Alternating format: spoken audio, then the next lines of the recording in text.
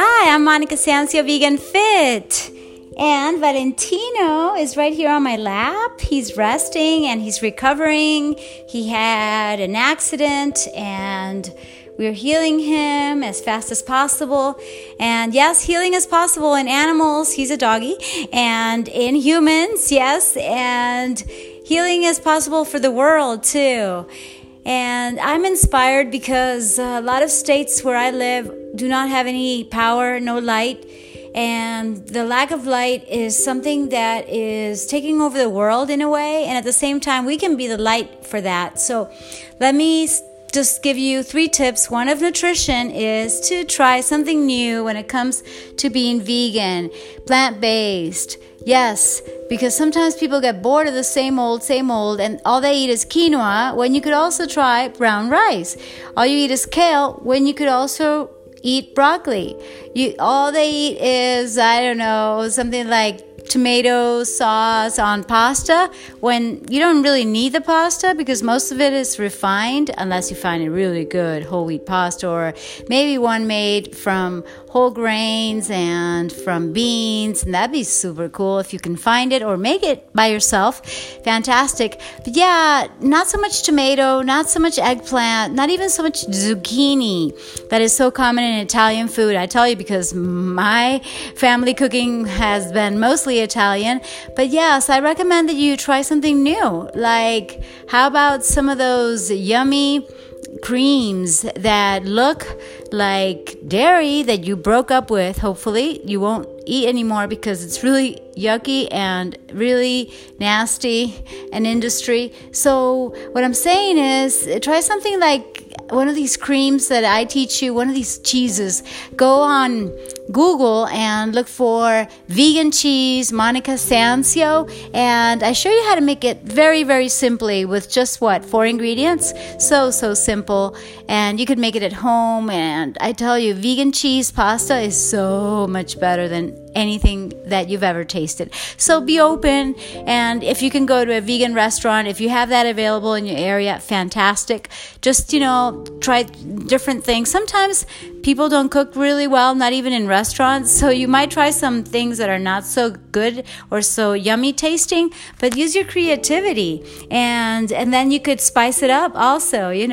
Sometimes you might eat something that doesn't have much taste, but then you could add your own, let's say some little onion and salt and pepper and olive oil and just give it some taste, so there's many tips in there, and I really recommend that you try something new. Okay, that's the point. Always be open, because veganism, being plant-based, actually has way more variety than any other kind of eating. So don't ever think you're restricted. No, you have the whole rainbow of colors. So yeah, wow, such variety. And I could go on and talk about nutrition, but you get the picture. Number 2, try something new when it comes to sports, to fitness, to your physical activity. What are you going to do at the gym? Same old? Why? The same routine over and over? What for?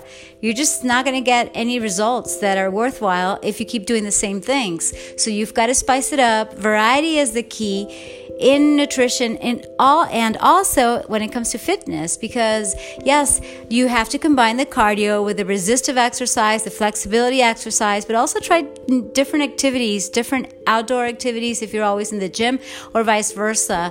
And you could also just make those variations when it comes to your frequency, intensity, time, type of exercise, that fit formula that I have taught you, and you're going to see the results showing up, because you are actually demanding more of your body. You're placing a stress that is different, and it's going to make you feel really good no matter your age, because maybe you've never taken this class or that class, and then I say, oh, why not take some yoga if you've never done that, or take some cardio kickboxing.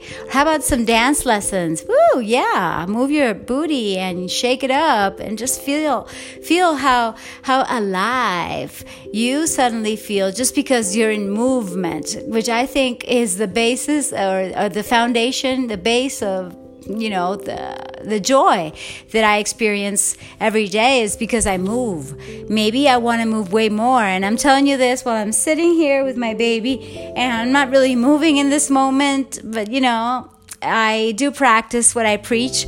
So I'm on my way to being more active, more flexible, practicing my yoga, my Pilates, my Yogi Lattes method every day, and things like that I have on my agenda of change. And lastly, but not less important, is let's really keep our focus on the positive and be really optimistic, okay? I'm telling you this because sometimes it seems like everything is going on a downward spiral in the world, and there's so much separation and so much hate, and it's just really sad and frustrating, and I hope that you want to do something about it. So I would tell you, first try to help whoever you can, wherever you are, because it makes you feel good, and obviously you're helping other people. And I'm going to read you a few quotes that I find really good when it comes to light, because the power of these people that don't have it in this moment, I wish them their light. I wish them their electricity, okay? But I also think that beyond that, there's a metaphoric need for light and spark and this joy. So I think it's all connected. We need to get out of that darkness. And this is what Martin Luther King Jr. said, A Testament of Hope, the Essential Writings and Speeches. Okay, he said, and I've heard this so many times, and I have quoted him before, but let's just repeat it because it is so true. Darkness cannot drive out darkness. Only light can do that. Hate cannot drive out hate. Only love can do that. So when I say love and light, it's not just because it sounds good. It's because it's true. You need the light to drive out the darkness, and you need the love to drive out the hate. Okay, thank you, Martin Luther King Jr. I'm looking at the Goodreads.com quotes on light. Okay, so let me choose a couple more. And this is a good one from Plato. We can easily forgive a child who's afraid of the dark. The real tragedy of life is when men are afraid of the light. Oh, wow, that has something. This is so powerful. He's so right. Plato, thank you. You're so right. Yeah, it is a tragedy. And I've seen not only men, but women afraid of the light. And I've had people tell me, they don't like you because you're light and they're dark. Ooh. I don't know. It doesn't make me feel better, but yeah, it is truth. Thank you. And let's see one more. I want to read so many of these because they're so good. Let's see. J.K. Rowling, Harry Potter and the Order of the Phoenix. She says, we've all got both light and dark inside us. What matters is the part we choose to act on. That's who we really are. I like it. Let me give it a like. And of course, I gave a like to all the previous ones that I read and the ones that I haven't read, maybe next time.